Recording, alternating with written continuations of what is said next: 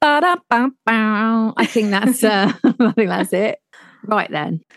I love sleep.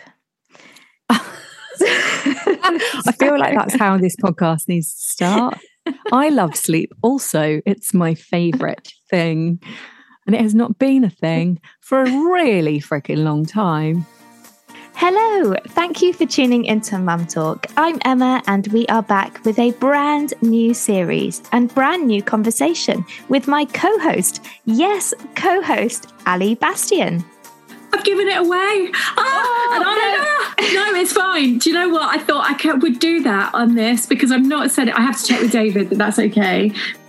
Hi, I'm Ali, wife to David, mother to Isla, and pregnant with number 2. And you might recognise me from hit shows Hollyoaks, The Bill, and Strictly Come Dancing. Ali and I are in the thick of motherhood, and we are here to deep dive into it all with you. So I think also the shame, like it wasn't actually at that moment. I wasn't ashamed of her. I was ashamed of me. I felt shame. Does the unpacking of shit ever stop? No. Then you find little compartments with shit that you didn't even realise you'd packed or someone else has packed for you, and there's just more. Exactly. Motherhood changes you as a person, physically and mentally. It seems, from personal experience, to give you the most incredible sense of purpose, self-worth and strength you didn't know you had, whilst simultaneously leading you to question yourself and more or less everything you have ever known.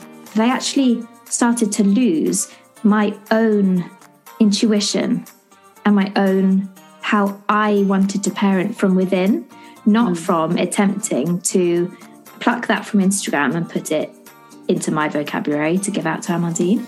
We have one goal, as it has always been from the beginning of Mum Talk almost 5 years ago, to share in the hope no one ever feels alone in motherhood.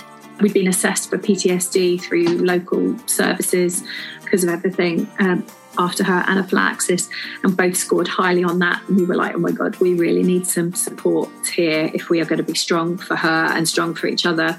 We are here for it all. The highs, the lows, the journey that is motherhood.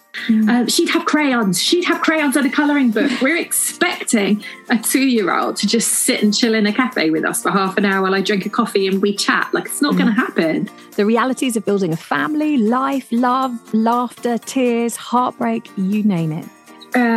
He said, do you want us to cut your tubes at the same time? And I was like, Grab a cuppa or pop your headphones in and head out for a walk. Join us for Hearts on Sleeves Mum Talk, and let's journey through motherhood together.